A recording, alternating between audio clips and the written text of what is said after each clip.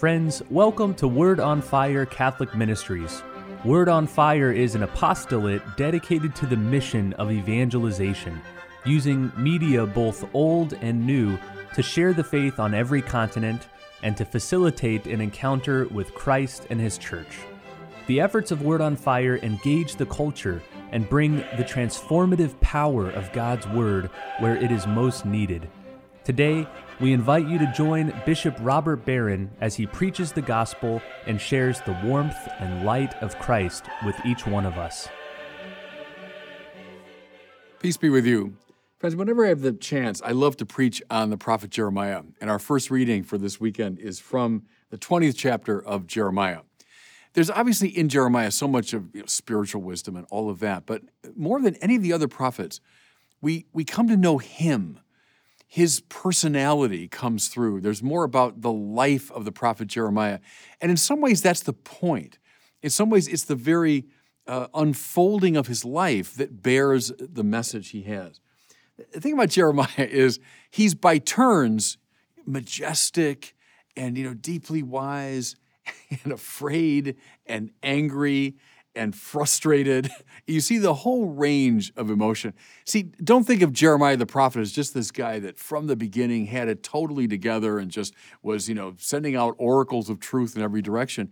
He was this person, like us, conflicted and confused sometimes and in the presence of God, but not knowing what that means and afraid of its implications and all of it. Think of that wonderful passage of the call of Jeremiah. He's a very young man. The scholars guess he might have been just 15 or 16 when he was called. You'll find this at almost every ordination ceremony, this passage, when the Lord calls him and Jeremiah says, "Look, Lord, I'm just too young. Believe me, you don't want me." And God says, "Don't say you're too young. I have chosen you." So from the beginning, he's hesitant, kind of unsure of what the Lord wants. And then the Lord gives him this terrible burden. He doesn't say, "Hey, Jeremiah, I've got this, you're going to announce wonderful good news, and because of it, you're going to be the most popular person in Israel." On the contrary, he's given a terrible message to deliver, which is Israel is going to fall under God's judgment. God's going to use the Babylonians to punish Israel for its infidelity, its idolatry, its mistreatment of the poor, and there's no escaping it. That all they can do really is accept this judgment, surrender to this foreign invader, and accept their exile and defeat. That's the message. That's the message. Did it make him popular? No. On the contrary, everyone hated Jeremiah. What's one of his nicknames? Terror on every side. Because as he looked around, that's what he heard and saw. The threat of Babylon, yes, that God told him to announce, but also the terror coming from his contemporaries who were so angry with his message. Moreover, they didn't listen to him. So let's say he was like Jonah the prophet. Jonah announces, you must repent, and Nineveh repents. They accept it. Even the cattle wear sackcloth. Jonah is the most successful prophet in the history of Israel. Jeremiah, the opposite. They don't listen to him. They persecute him. They throw him down in the cisterns. And we don't know this for sure, but very likely he was put to death by his own people. So that's the prophetic career that he has. So with that in mind, listen to the opening line of our passage for this weekend. This is Jeremiah himself speaking. "You duped me, O Lord, and I let myself be duped. You were too strong for me, and you triumphed. All the day, I'm an object of laughter. Everybody mocks me." So this is not someone who is standing serenely in the presence of God, offering a simple word of praise to the Most High. This is someone who's saying, "Look, you made me a prophet, but it amounted to being duped. It's like I was taken advantage of here. You gave me this terrible burden, and now I'm bearing it, and everybody hates me." Listen as he goes on. "Whenever I speak, I must cry out. Violence and outrage is my message." Right. That's the message he was given to say. "The word of the Lord has brought me derision and reproach all the day." Talk about a cri de coeur, as the French say, right? A cry from the heart.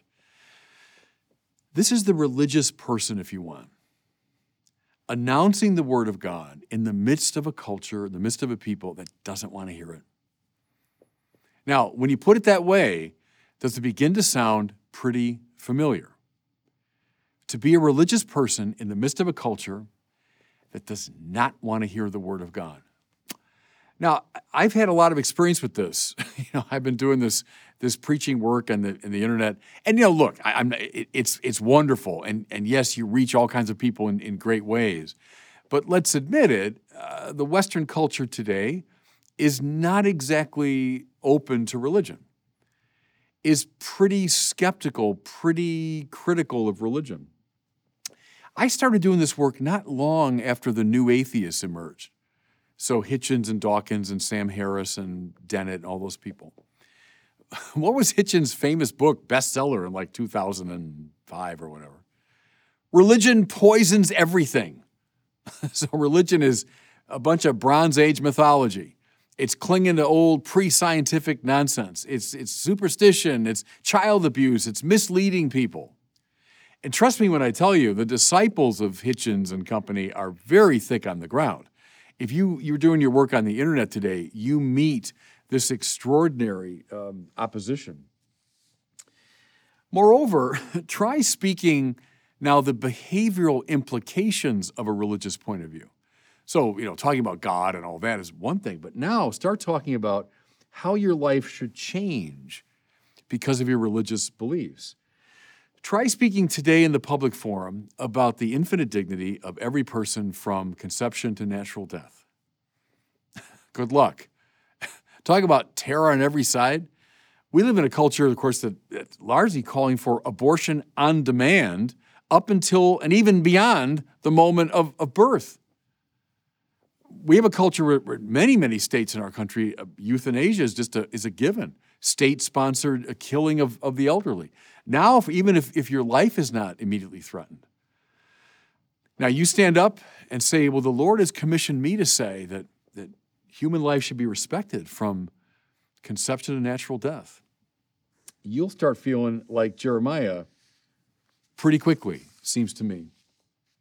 Try urging that everybody, Black, Hispanic, Asian, immigrant, Muslim, gay, everybody, should be cherished and respected. Try saying that in every quarter of our society today, which is basic to a biblical perspective. At the same time, try saying to people who are completely bent on the ideology of self-creation that you've got certain moral responsibilities, that there's a structure to your moral and sexual life that has to be respected. Try saying that in the public forum. Good luck. As I say, in a culture that is constantly affirming, no, it's totally up to me. It's my prerogative to determine who I am and how I live. Try announcing that there are real objective moral values that ought to be governing the way we live. You'll hear terror on every side pretty quickly. You know what you're going to hear? Listen again to Jeremiah. All the day long, I'm an object of laughter. Everyone mocks me. The word of the Lord has brought me derision and reproach all the day.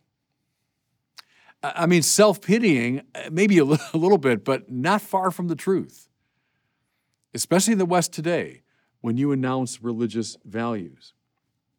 Okay, so you're saying, all right, Bishop, that's a pretty depressing message. Well, in a way, yes. I'm trying to move into the space of Jeremiah because that's where he lived. He didn't live in a space of success. He didn't find a joyful success in the work he was doing. He found derision and mockery and rejection. Okay. So therefore we give up. No.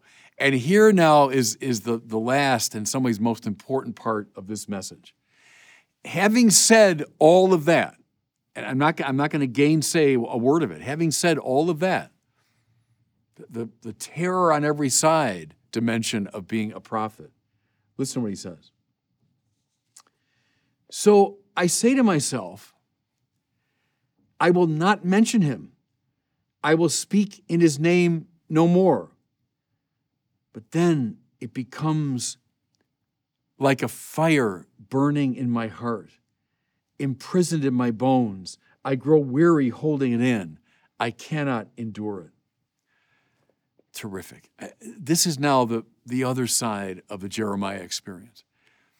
All of the negativity, he's completely upfront about it, doesn't hide it, doesn't dissemble, doesn't pretend it's not there. No. He fully acknowledges that.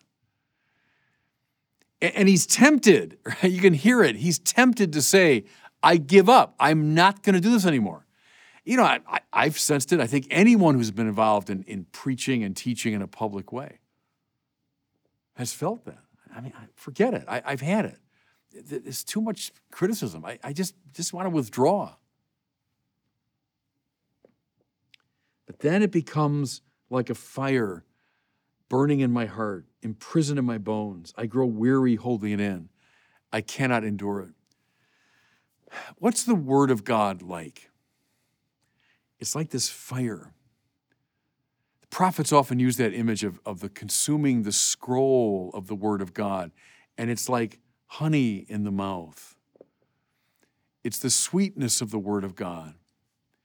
And there is something about it, you know, everybody, when you turn to the Scriptures, you take in this Word, which I know is often deeply challenging, but you can't resist it. What does St. Paul say? He was very much a Jeremiah figure too, wasn't he, St. Paul? Always meeting with success? On the contrary.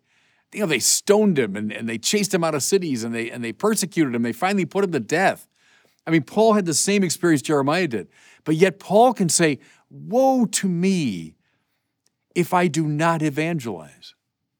Same thing. The Word of God got so deep into St. Paul that he could not evangelize.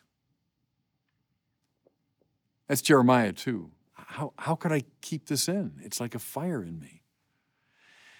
Well, that's the space, everybody, that all prophets have to move into. And I've said this to you before, but it's basic Catholic doctrine that every single baptized person is anointed priest, king, and prophet.